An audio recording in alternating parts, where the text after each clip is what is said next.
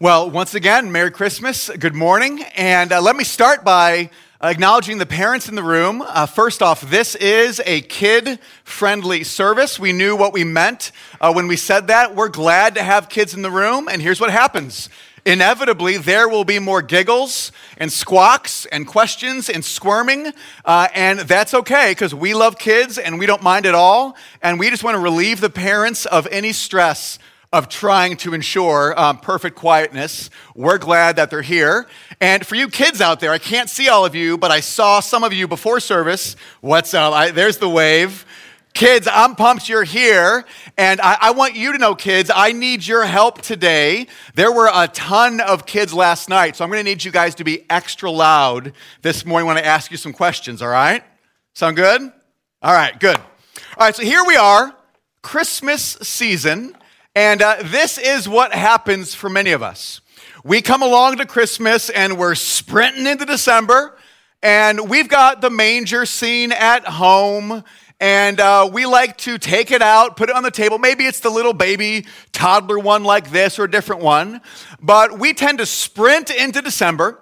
We acknowledge Jesus in passing, let's be honest, much of the time. We give a tip of the hat. We sentimentalize Christmas.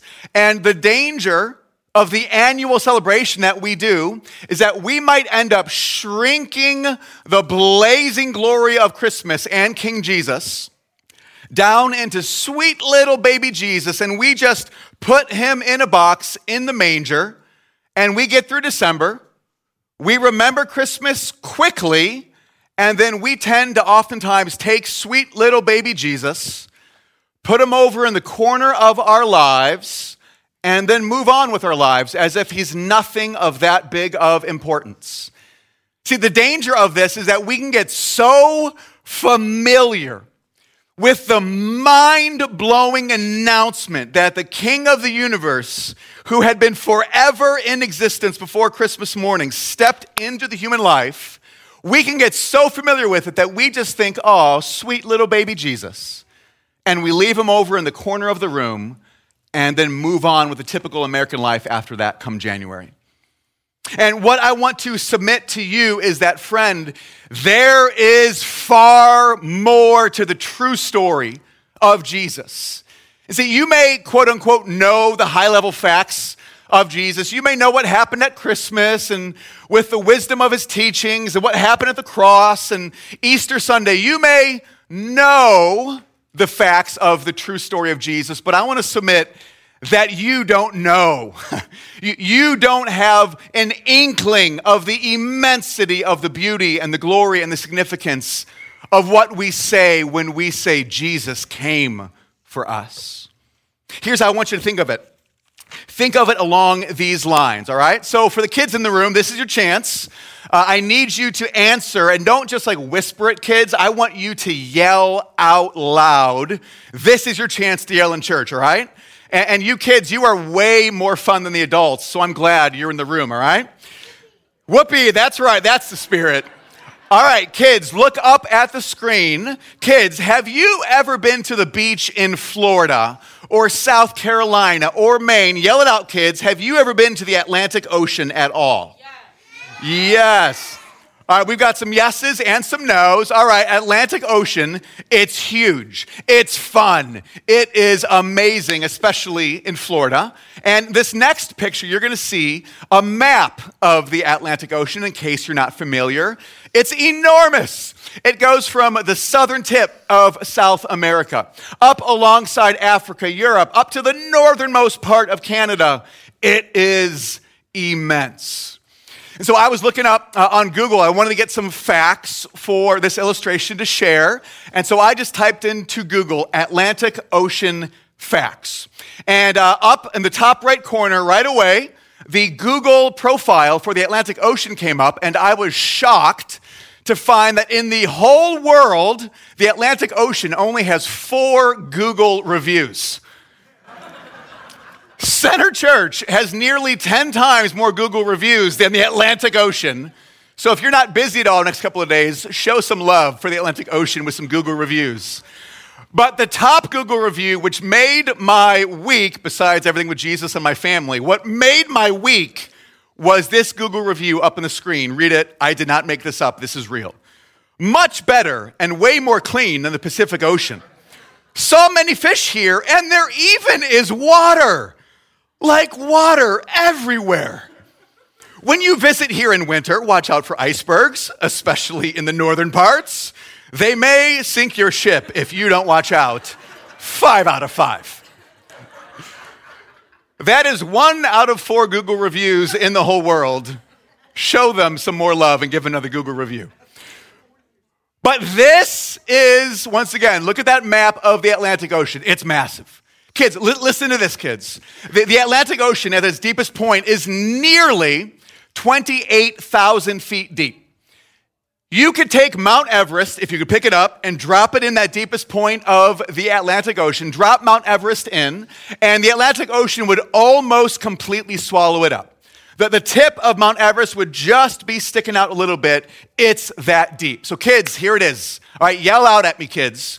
Do you think, if I took one of those sinking rings and threw it in that deep spot, do you think you could swim to the bottom of the Atlantic Ocean and get it? No? Okay, kids, yell it out again. Do you think? No, thank you. All right, second question, kids. Look at that map.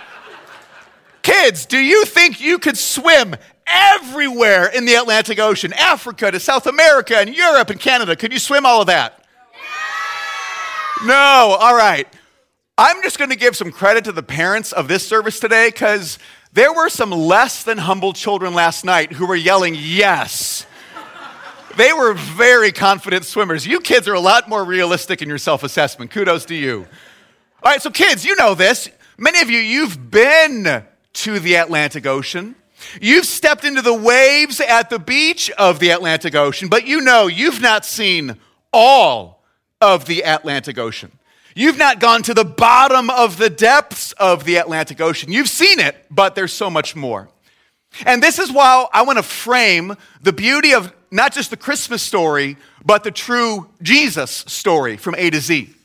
You see, the mistake too many of us make, whether we're teenagers or in our 80s and been doing this Jesus thing our whole life, the mistake many of us make is we think we know the facts of Jesus. We know we've been to Christmas Eve services and Good Friday and Easter, and we went to Sunday school growing up, and so we think we know it, but the tragedy is we get overly familiar and we don't realize the unsearchable riches of Christ that are available for us. How I want to push us today is I want to challenge us to realize many of us have just stepped into the water at the beach of the Atlantic Ocean and we're content to stop there. And I want to say there is so much more glory for you in the story of Jesus. Here's where I'm getting at. We have been in the book of Ephesians for a couple of months now.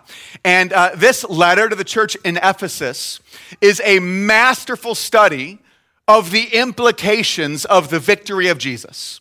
Ephesians is showing what it means that Jesus is risen and how to live with Jesus at the center of it all.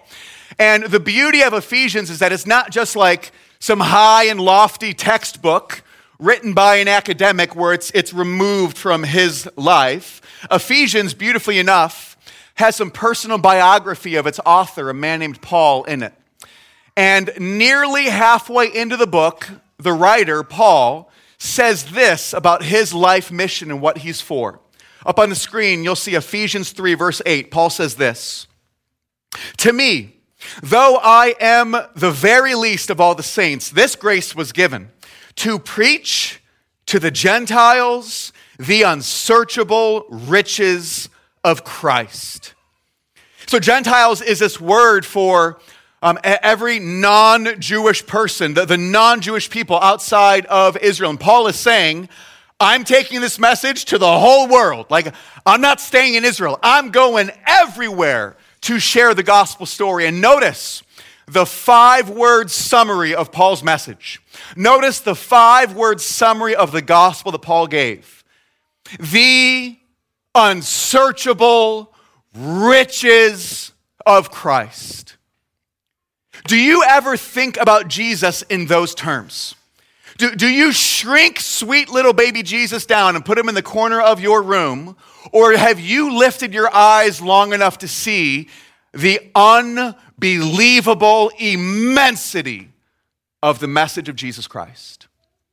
You see, that word up there, unsearchable, in the original Greek, it literally means incomprehensible. Paul is saying to you and I, you can't even begin to comprehend. You can't even begin to wrap your mind around the immensity of who Jesus is. You can't even begin to dream, imagine, or fathom the significance and the bigness of Jesus Christ. And yet, too often, we make the tragic mistake of thinking, yeah, I know Jesus. And then we move on with our life, barely granting him a second glance. You see up there when it says the unsearchable riches, when Paul says riches, he's not referring to, Jesus' net worth or how much money he's got in the bank. The unsearchable riches of Christ is referring to the character of Jesus and the work of Jesus and what he did. You see, the unsearchable riches of Christ is referring to the beauty of what we remember at Christmas, that Jesus Christ, who had for all of eternity past as the Son of God, Jesus Christ had always existed before the earth was created, before the galaxies were made, before time was even a thing. Jesus had always been in existence with God the Father and God the Spirit in perfect harmony and relationship and self-giving love. Jesus Christ, the one through whom the planet Earth was spoken into existence on Christmas morning, Jesus bravely stepped out of heaven, fully knowing what would happen, and into the human experience. And Jesus humbled himself to the fragility of what we know in human life.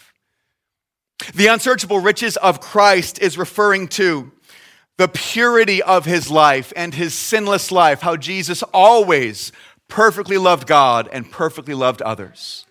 The incalculable riches of Christ refers to Jesus' humility to get low and serve those who did not deserve it and gave him nothing in return. It refers to the wisdom in his teachings, his strength and willingness to protect the vulnerable and to advocate for the unseen. The riches of Christ is his generosity to endlessly give of himself to those who never thanked him.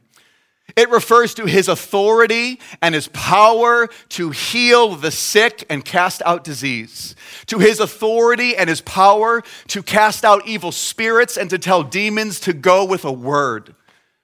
The unsearchable riches of Christ is so much more than what we think of it. It refers to Jesus' willingness to step into our place, to take what our sin deserved on the cross, and to die in our place for our good, so we could get mercy and he could take justice. The riches of Christ refers not just to the cross, but to the resurrection of Jesus, when on Easter Sunday, he stepped out of that tomb, walked out alive, holding the keys to hell and death itself, ready to share his victory with whoever would come to him.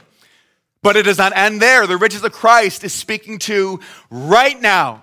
Jesus' session at the right hand of God, as Jesus is seated at the right hand of God, ready, willing, able, and glad to pour out grace, forgiveness, and mercy on all who call on him, if they would just call on him.